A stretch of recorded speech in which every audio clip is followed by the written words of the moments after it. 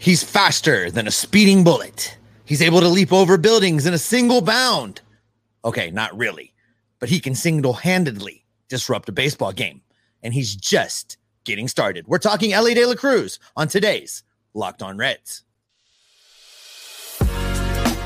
You are Locked On Reds, your daily Cincinnati Reds podcast, part of the Locked On Podcast Network, your team every day.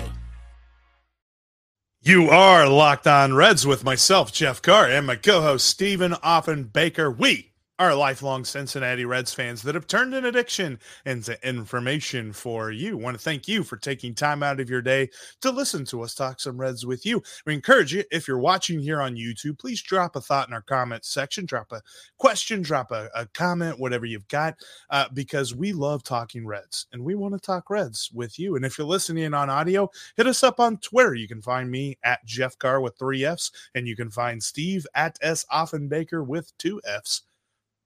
And we are part of the Locked On Podcast Network. We are your team every day, and we're free and available on all podcasting platforms. Coming up on today's Locked On Reds, we're going to talk about the man, the myth, the legend, Elly De La Cruz. Dude absolutely set the baseball world on fire as soon as he was called up, and I feel as though he is the perfect encapsulation of what is wrong with us baseball fans today. Plus, he showed good signs of a turnaround, and we'll tell you what that is coming up later on today's show. Also, there were some awards that were given out. There were some awards finalists that were named that I thought the Reds had a shot for, and the Reds were shut out. So we're going to try and talk through all of that later on in today's podcast. Before we get to all of that, I wanted to let you know that today's episode is brought to you by Jace Medical. Empower yourself and purchase a Jace case, providing you with a personal supply of 5 antibiotics that treat 50-plus infections. Get yours today at jacemedical.com. That's JASE medical.com. And Steve, before we jump into the Elly De La Cruz of it all, there was an update yesterday that I am just perplexed about, and I'm sure you will be too. People magazine named their most attractive podcaster Taylor Lautner. Now, I did not think that Taylor Lautner had a chance in this race. I feel as though People magazine is obviously not an everydayer of Locked On Reds, because Taylor Lautner, really? Is that where we're going with Team Jake here? Come on. Didn't want to hurt your feelings, but when they called me up to see if I would accept the award, I went ahead and declined it because they weren't going to give it to both of us, and I didn't want you to feel bad. Now, I didn't think they'd go off the deep end when I declined it, but this is where we are. I mean, come on. Podcasts, when I think of podcast hosts, I think of Taylor Lautner. Are we serious? Anyway, you know what? Let's get into what we know. We know Elly De La Cruz. We know how electric he was whenever he caught up, because few prospects have ever had a more electric debut than Elly De La Cruz. Well, electric is right, just in not only what he brought to the baseball field, but what he brought to the stadium. What he brought to the fan base. You and I, we've talked about this. You and I were there. We got to be in attendance when he made his major league debut. I had left town and already gone up to Springfield and hung a U-turn on I-70 and came right back down to Cincinnati to go to the game. That's a good look for you. You should keep those on. For the audio folks, Jeff has a pair of Elly De La Cruz sunglasses, and maybe if you wore those more, you would have won the Sexiest Podcaster Alive award. But too late, too little, too late. No, Elly changed everything. We talk about that Matt McLain was the beginning of the energy shift and started to turn things around and move this team in a whole different direction. And then the arrival of Elly De La Cruz was the moment, I think, where everybody kind of sat up and paid attention and realized that this team was going for it, and they were going to pull up whoever they could pull up that they thought would help them win baseball games. And Elly didn't disappoint from the time he got to Cincinnati. You just never knew what you were going to see when he came into a baseball game. No, but you knew it was going to be awesome. And look, we'll talk about what he needs to do to take that next step here in a few minutes. I know that that's what's on everybody's mind with the way that he ended the season, but let's celebrate the awesomeness that we saw at the beginning there in June. Nobody, and I defy our friends over at the other Locked On MLB podcasts to tell me who had a better summer than Elly De La Cruz, because for his first month of his career, dude was on top of the world. I mean, think about this, Steve. First cycle since Eric Davis in Reds history. Check.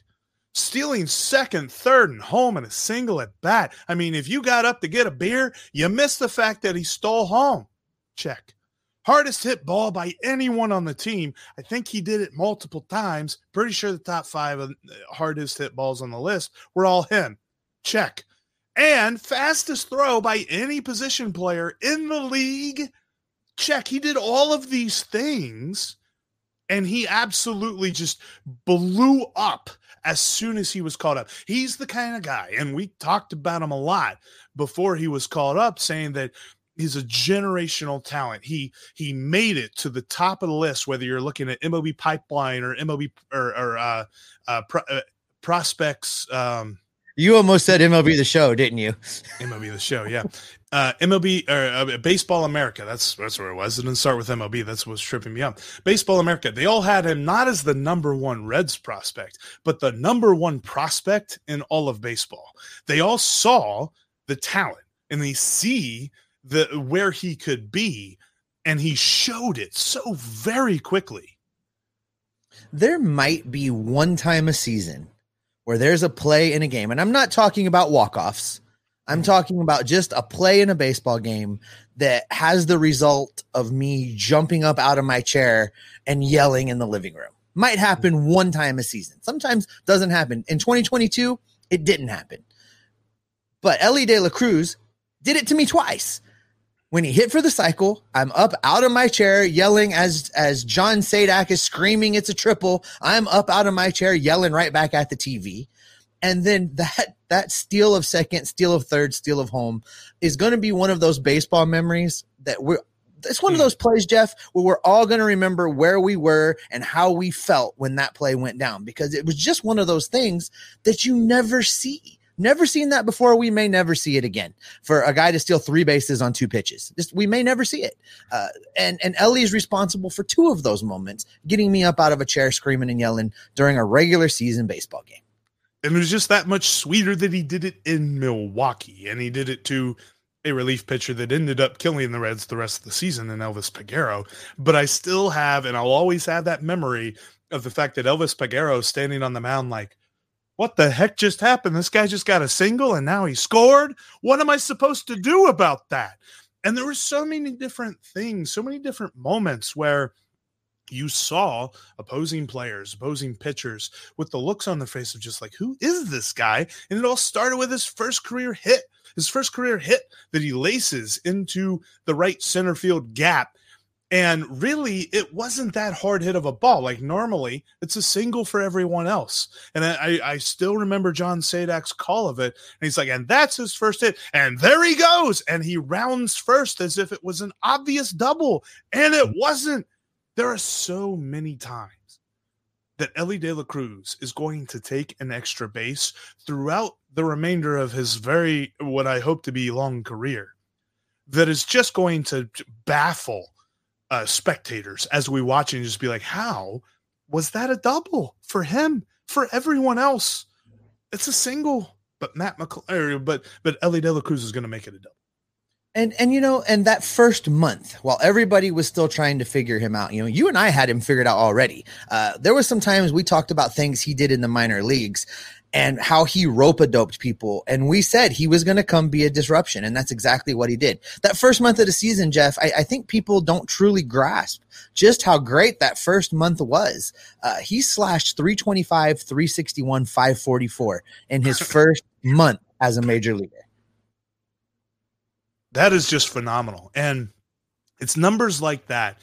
And the things that he did. And I told you too, that like, Baseball Reference does this great thing where you can select a stretch of games, a sample size, and extrapolate that out as to how it would look in a 162 game season. And just based on the production that he gave in his first month of the season, they said that if he continued that for 162 games, He'd have 28 home runs. He'd have a total of 90 extra base hits. He'd have 90 RBIs, and he'd steal 72 bags. Like, that is an insane, like, those are MLB The Show numbers. No kidding. But we know that's not realistic. But you can also do the same thing and extrapolate what he did in his time in 2023 and take that out to 162 games and have a good idea of the player that we think he could be in 2024. Yeah, exactly. You're looking at 21 homers, 58 stolen bases, and that is with him hitting 235. That's saying that he's not going to have a better batting average than that, which I believe he will. And I think that's fair. I truly believe that he is going to figure out his swing. You know, we saw him struggle, and he's a big guy playing Major League Baseball. That is a huge strike zone to defend. I firmly believe he's going to spend this offseason working on closing some of those gaps, taking some of those holes out of his swing. And I think when he comes back in 2024, he's going to have some of those problems corrected. So I think 20 to 30 home runs is realistic. I think 60 plus stolen bases, that's not out of the realm of possibility. I think that could happen. And as far as the batting average goes, I think he'll be closer to 250 than he will 235.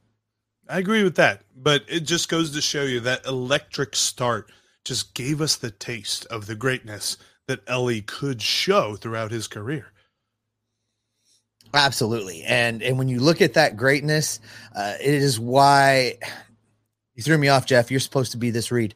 The taste for Elly's greatness is why the struggle that he had at the end of the year was so bitter. But coming up, we'll tell you why there's signs of a breakthrough even while he was slumping. Before I get into all that, though, I want to shout out the sponsor of today's podcast. Today's show is brought to you by Jace Medical. We spend a lot of time talking together, you and I. We get fired up together on wins and losses, who starts and who sits, and I'm thankful for that connection that we have. And today, I want our chat to be just a little more personal. Whether you're on extended travel, bracing for a major weather event, or limited by yet another supply chain shortage, you are covered. Thanks to our partners at Jace Medical. Life-saving antibiotics and a long list of daily medications can be ordered in a 1-year supply. They even have ED generics for Cialis, Viagra, and Revatio prescriptions. Go online right now at jacemedical.com to receive your 12-month supply on your daily medication. Remember to use the promo code LOCKEDON at checkout for a discount as well.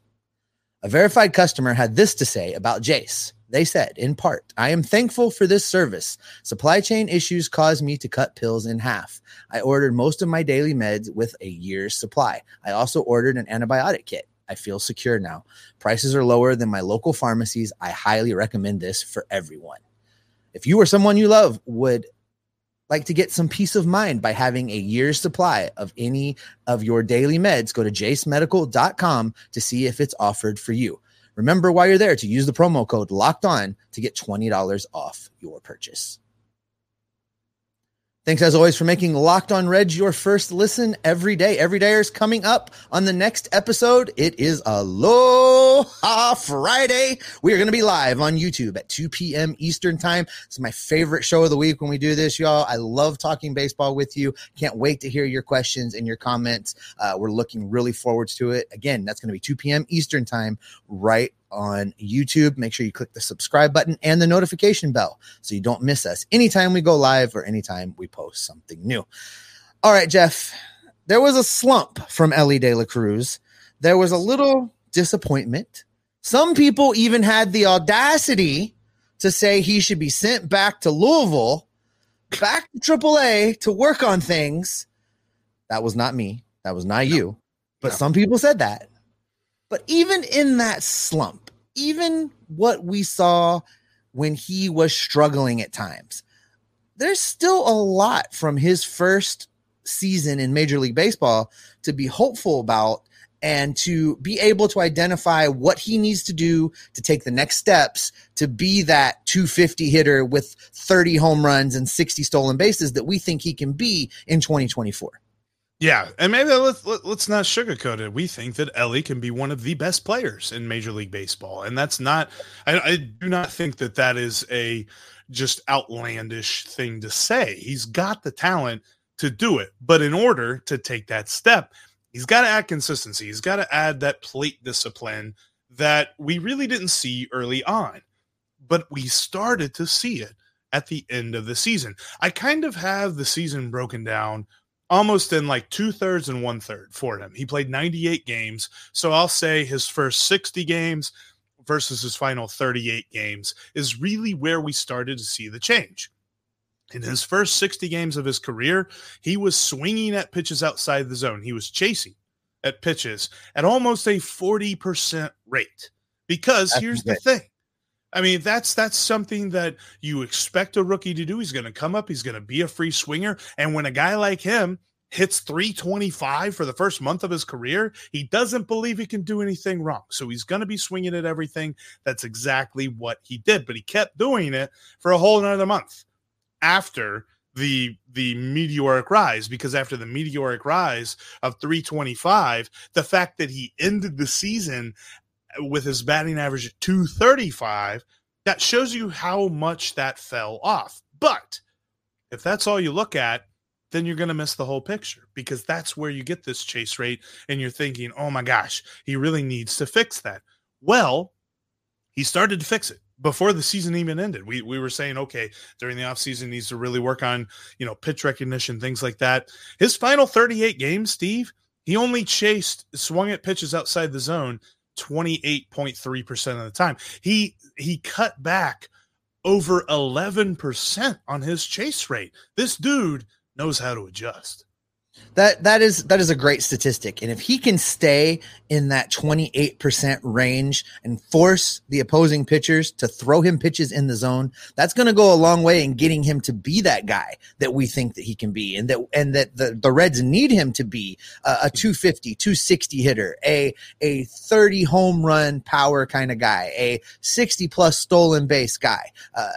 The key to that is to get on base. The key to that is to get pitches to hit. And if he can continue to not chase, it's going to go a long way in propelling him forward to be this player that, I agree with you, that we think he can be. He's going to be, listen, Jeff, I don't think it's a stretch to say that for the next 5 or 6 years, if everything goes according to plan here at the beginning of 2024, he could become one of the faces of baseball. He could become one of the players that you see on every commercial on MLB Network and ESPN and nationally. He's going to be one of the faces that Major League Baseball uses to promote the game. He is exactly the kind of player that they want to be able to promote the game. I mean, he plays the game with such swagger and has so much fun doing it, and he does all the different celebrations, but he's a great teammate as well. He uplifts his teammates whenever they do well.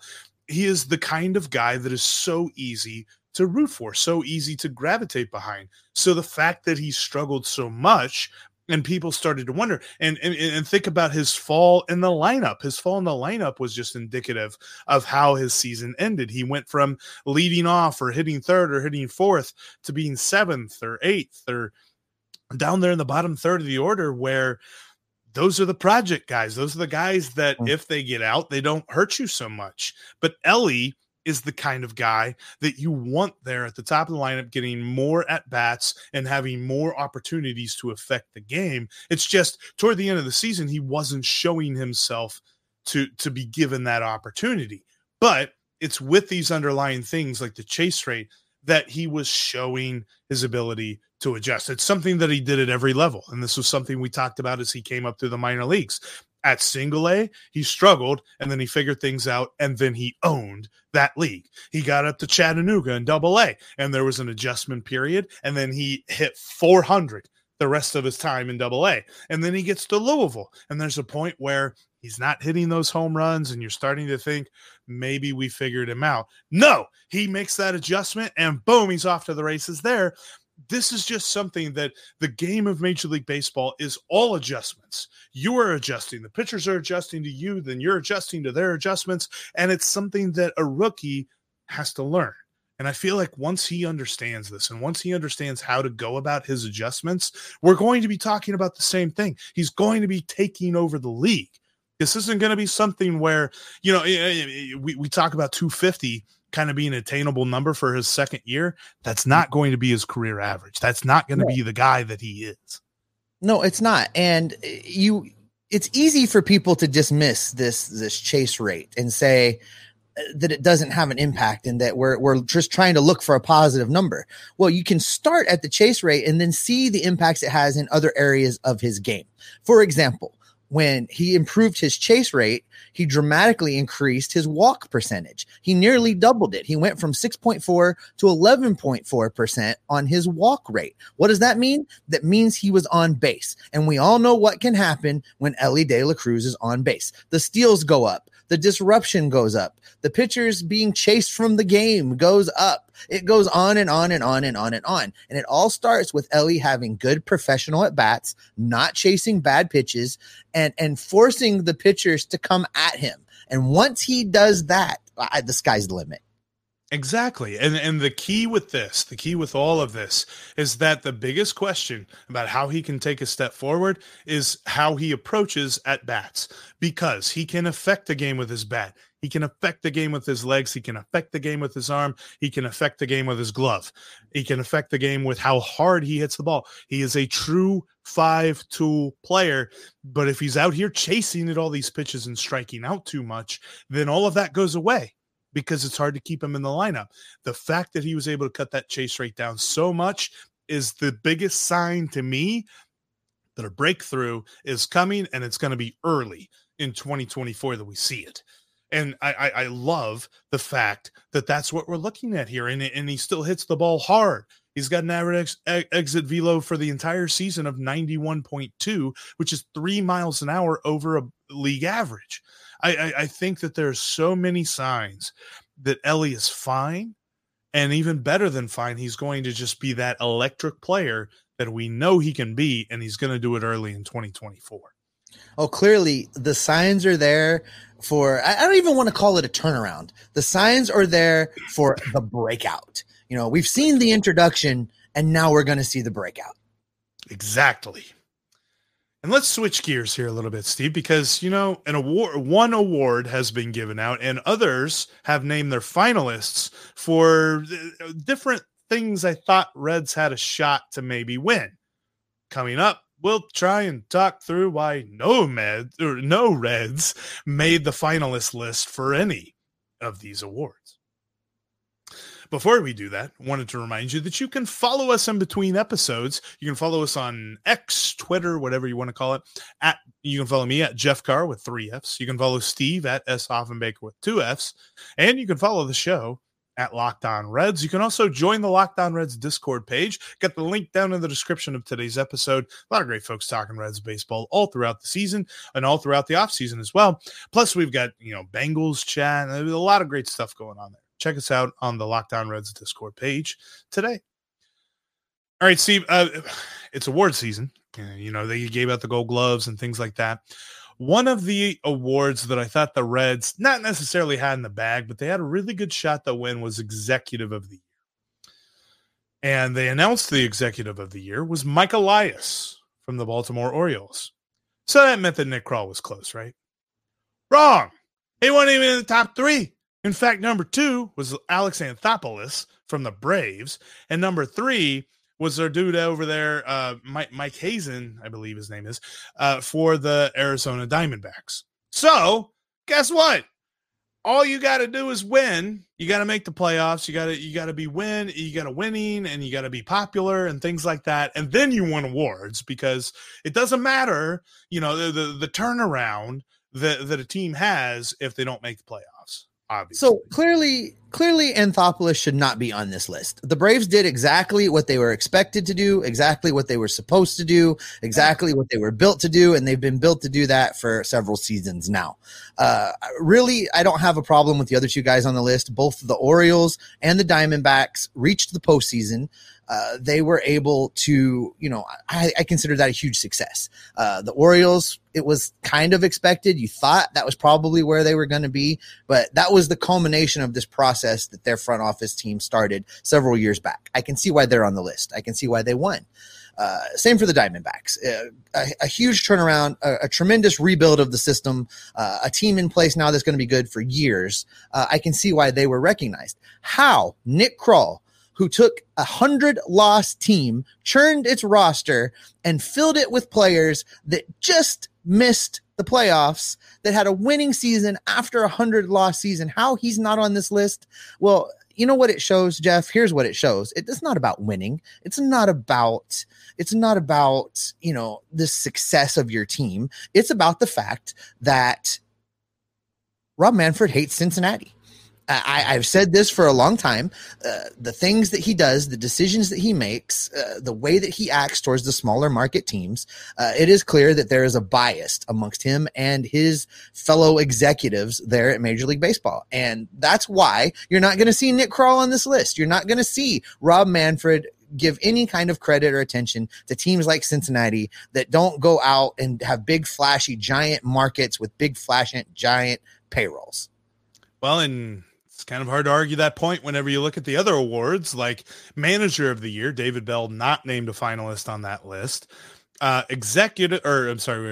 Rookie of the Year.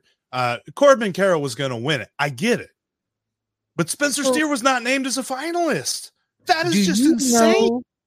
It is. It's insane. Now, do you happen to know, because I don't know this, and I don't have time to go look it up real quick, but do you know, is Manager of the Year also picked by the writers? I know that Rookie of the Year is picked by the writers. Yes. You know if Manager of the Year is picked by the writers? Okay, so here, this has led me back around to one of my biggest grumbles, and you usually will hear this from me every Hall of Fame election season. It's time to take these decisions away from the writers. The writers do not do a good job with this. The writers do not, I don't think, take this seriously, and you see that when they submit Hall of Fame ballots with no names checked or one name checked, or one year they don't check it and the next year they do. They have demonstrated that they are not the keepers of baseball. They have demonstrated that they can't put themselves out of the way. Writers are not supposed to be the story. And every time the writers vote on any of these awards, any of these superlative things like Hall of Fame, they make themselves the story, and some of them thrive on it. And I am done with it. I want them to take it away from them. I want the players to vote for this, whether it's every player or if each team elects a representative to go vote on these things. I don't care. It should be the players. I'm done with this mess, because the fact that Spencer Steer is not on here is it's a travesty. Now, I know people want to come in with, well, Matt McClain had more WAR, and well, he didn't play enough games. And I know he wasn't on the list either. And less games. He wasn't on the list either. But I feel like there was a threshold, and Spencer Steer was around all season, playing multiple positions, and put up the numbers to deserve to be a finalist. Now, Corbin Carroll was always going to win this thing. He had this thing pretty much locked up since the All-Star break. And I'm okay with that. But for Spencer Steer to not even be recognized, for them to go with the dude from Los Angeles instead of Spencer Steer, that's a joke.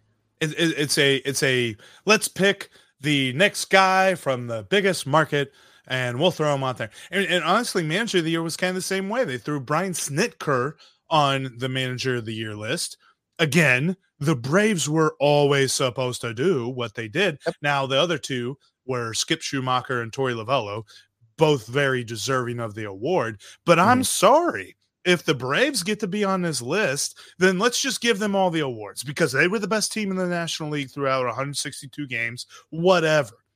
But if you're going to tell me what Manager of the Year is supposed to be about, it's supposed to be getting the most out of your team, then David Bell absolutely deserves to be a finalist of this award. Now, does he beat out Torey Lovello or Skip Schumacher, who both made the playoffs? Probably not. I see that point. But he absolutely deserves to be one of the top 3 finalists on this team. Brian Snitker, you, me, Joe Schmo in the comments section could have managed that roster that Atlanta put together and would have been on the finalists for Manager of the Year. I mean, come on. That roster was ridiculous. They had the best lineup in the National League and probably the best pitching staff. It's like Sparky Anderson used to say about the Big Red Machine. His job was to just fill out the lineup card and stay out of the way. That, and that's exactly what was going on in Atlanta. So for me, and look, and I can feel the fires catching on in the comment section over David Bell Manager of the Year. There's going to be some pushback from Red fans on that. Always. But listen, this team lost 100 games in 2022. They won 82 games in 2023. And whether you're a David Bell fan or not, he should have been recognized for that. He should have been recognized for the bubblegum and Band-Aid that he used to continue to have enough pitchers out there on the field to pitch every inning. He should have been recognized. I don't think he should have won. Skip Schumacher, in my opinion, is the guy that should win this award. But I think David Bell should have been recognized. Just like what we were saying with Spencer Steer. It was always going to be Carroll, but Steer should have been recognized by Major League Baseball as a whole. So that's where I fall on that. Now I'm going to go look up after this and see if this was another writers voted upon award, because yes, it is. I did look it up.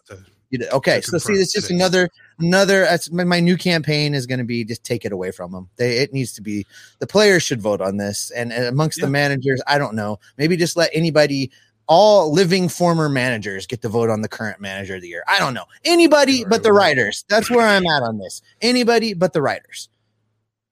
Anybody but the writers. So ABW. I'm trying to think of a weird acronym for that. Anyway, before we get off the rails there, let's go ahead and end today's podcast on this fiery note of complaining and just throwing vitriol out at everybody. That's how we're going to end today's podcast. Thanks, everybody, for checking it out so much, for making Locked On Reds part of your day. If you are an everydayer, thank you so much. And if you're not, what are you doing? Make sure you do that. Hit subscribe. Get that bell to get notified on YouTube whenever we got new stuff for you, because we're going to be here all throughout the offseason. As rumors come out, as news come out, we're going to be here for you on the Locked On Reds podcast. Why, Steve? Because we are going to be, before we do that, we're live Friday, 2 p.m. Eastern time. Aloha, baby. Click your subscribe button, click your notification bell. We're live 2 p.m. And that's how we're going to keep you locked on Reds every single day. It's getting fired up there, man. Probably a good thing. And between your coughing fits. Fired up, man. Fired up.